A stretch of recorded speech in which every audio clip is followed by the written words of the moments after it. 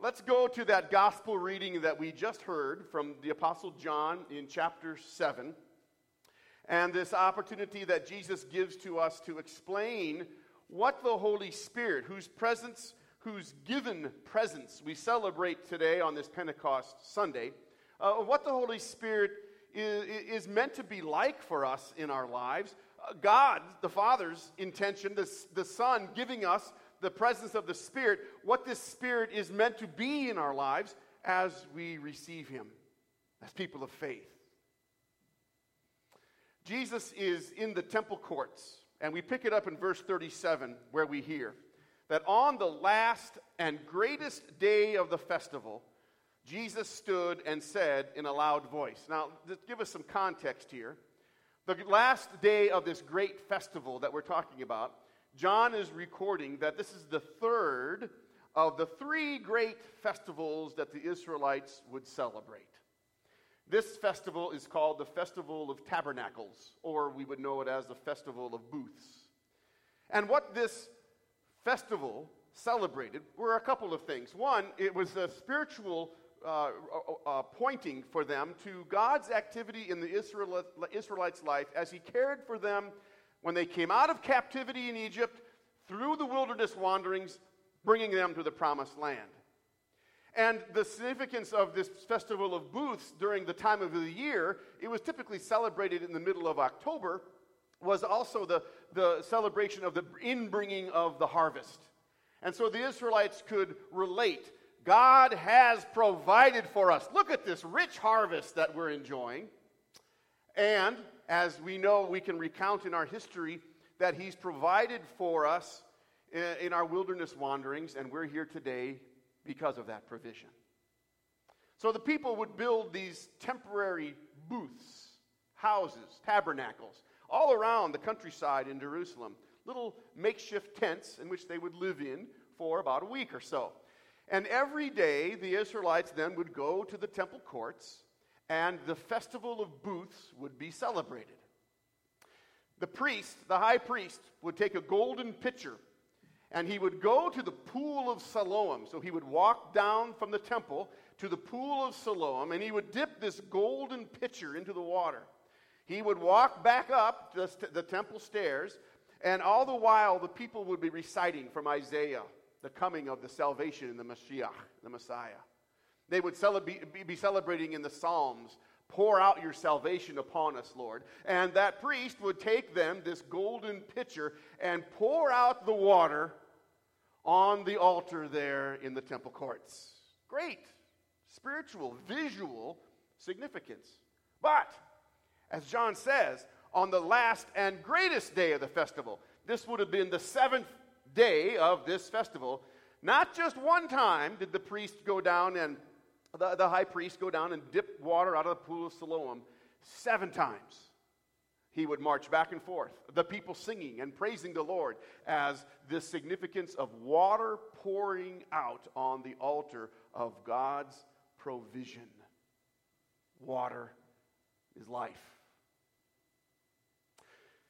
It was that, we think, we can make a theological best guess here, putting in all of this context together of why John records this in this particular way. That 7th time that the priest is pouring the water, that Jesus shouts out in a loud voice, "Let anyone who is thirsty come to me and drink."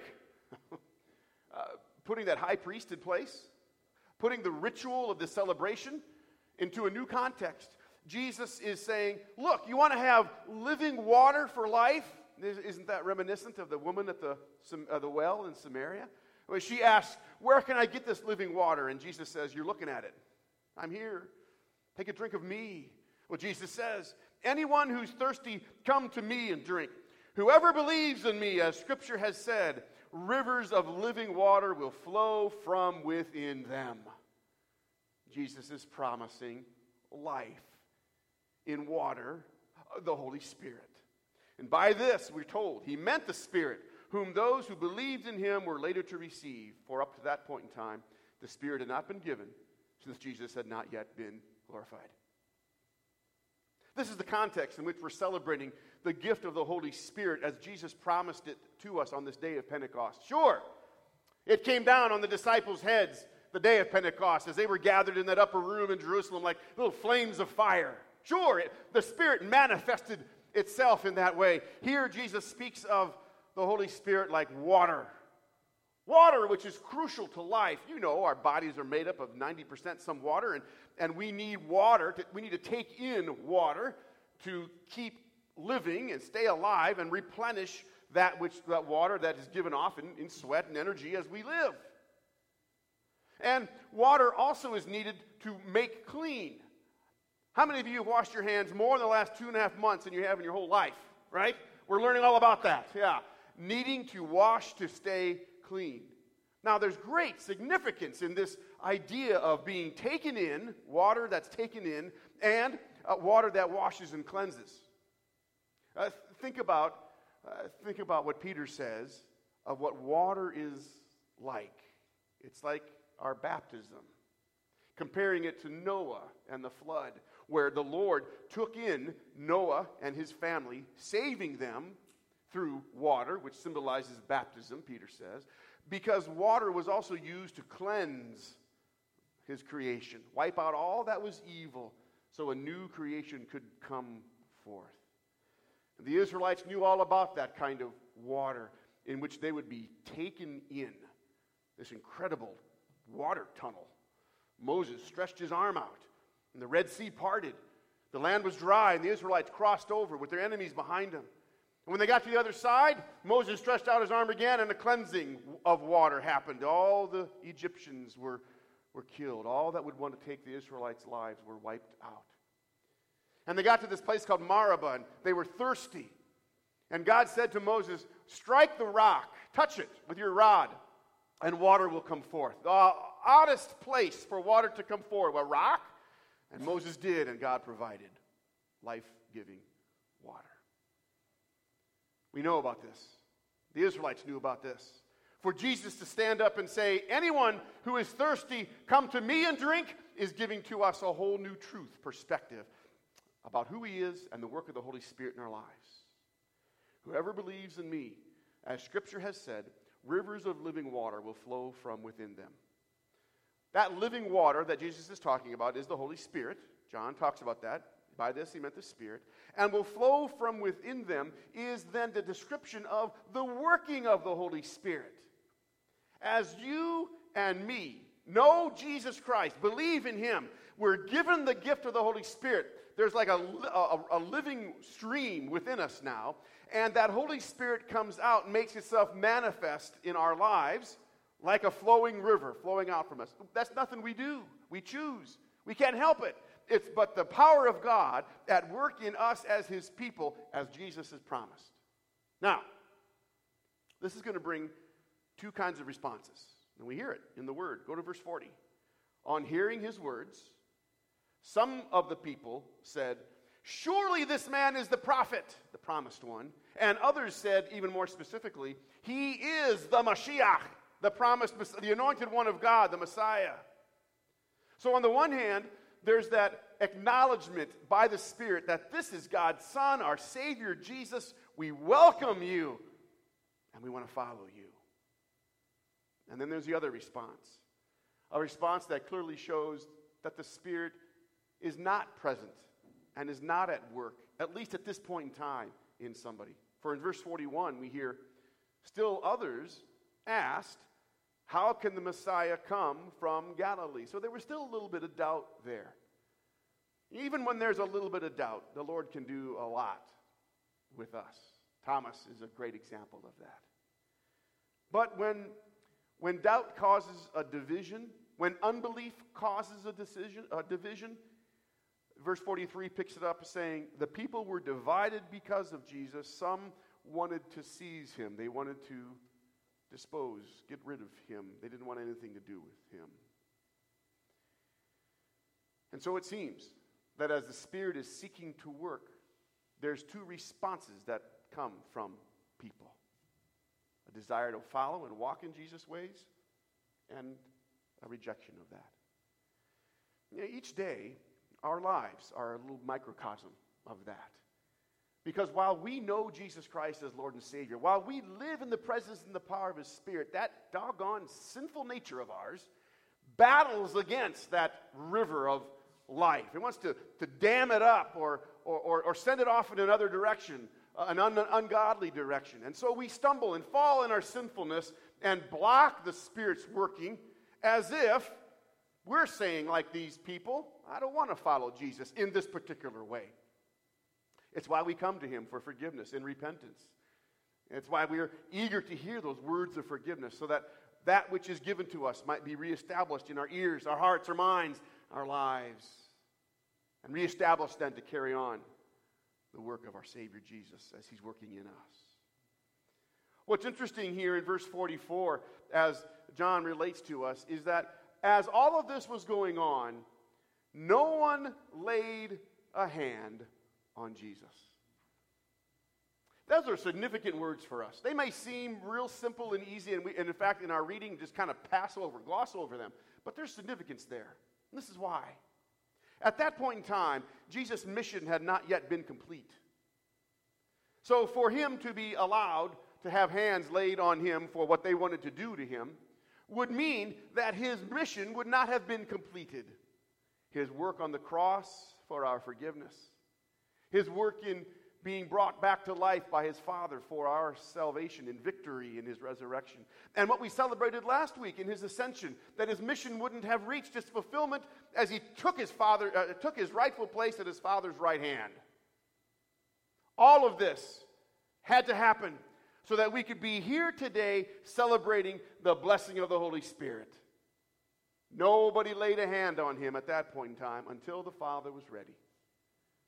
Until the sacrificial lamb's time had come. Until all that was appointed was in place.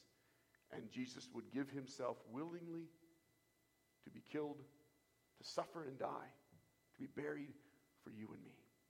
That the Holy Spirit might come. That today we can celebrate the presence of the Spirit within us. That we know the Spirit, like a living water flowing within us, moves out from us as we go into the world. Rivers of living water, Jesus said, will flow from within you. The English doesn't do it justice. From within. You know what that word really is? Your belly. From within you. It's the word koilias. It's the seat, as the Israelites understood, of our passions, of our emotions and our desires, that which moves us in life, that which causes us to pursue something in life. It comes from within, your kailias, your belly. And Jesus says, look, as I take residence in you through the Holy Spirit, rivers of living water are going to flow from that place, that seat in which your passions and emotions and your desires long to follow. And that's what's been renewed for us. We're no longer of the world. We've died to that. Now we are in Christ Jesus. And what I desire, what we long for, what we're passionate about, right, is His people. Do this for me, because I can't tell with your masks on. If you're passionate about this, pull your mask down and give me some kind of facial expression, right? Yeah. Are we passionate? Yeah, we're passionate about this. For this is our life in Christ Jesus. It's what moves us. It's what moved those disciples on that very first Pentecost Sunday. That Pentecost day in which the Spirit came down like tongues of fire. In which they were enabled to do in an ignited passion, a drive, enabled to do something that they never would have thought possible of their own doing, but which the Spirit enabled them to do. They began to speak, as we're told in verse 4. They were filled with the Holy Spirit, speaking in tongues as the Spirit enabled them. They were speaking in a language that all the people, the Medes, the Syrenes, the Mesopotamians, who were gathered there in Jerusalem for the Festival of Booths, could now understand in their own language what the disciples were talking about. What they were talking about was this one who is the water of life, Jesus. Do you think those disciples could ever have done that on their own? They never went to language school, but the Holy Spirit enabled them. And then we have the example of Peter in verse 14. For Peter stood up with the 11, he raised his voice, and he addressed the crowd, and he spoke to them about this Mashiach, who is Jesus the Savior, glorified now at the Father's right hand, and his Spirit is at work within us. Friends, you might have the Spirit nudging you right now in some ways that you never thought possible, imagined possible, that you don't even know you can do. You can block that. That's disappointing to the Spirit. Or we can step out in faith. Holy Spirit, use me the way you want to use me. I don't know if it's going to be speaking in a different language so somebody can understand the gospel. Maybe. Maybe you want me to address crowds. I don't know. I don't know if I can do that. Maybe. Or maybe it's 100 other kinds of ways in which the Spirit is nudging you to step out in faith so that that river of life, Jesus himself and the Holy Spirit, might flow from you to the blessing of our God and the blessing of those who get to know you. Blessed Pentecost. In that water of life, Jesus, who replenishes us on the inside so that we might take him to the world in the outside, our lives renewed in the Holy Spirit. Jesus, our Savior.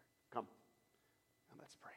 Our Heavenly Father, how good you are to us in the blessing of not only the salvation that we know in Christ the Lord, your promised Messiah, the Son, but that Spirit of power and life now is ours as well and flows from us as you will and choose.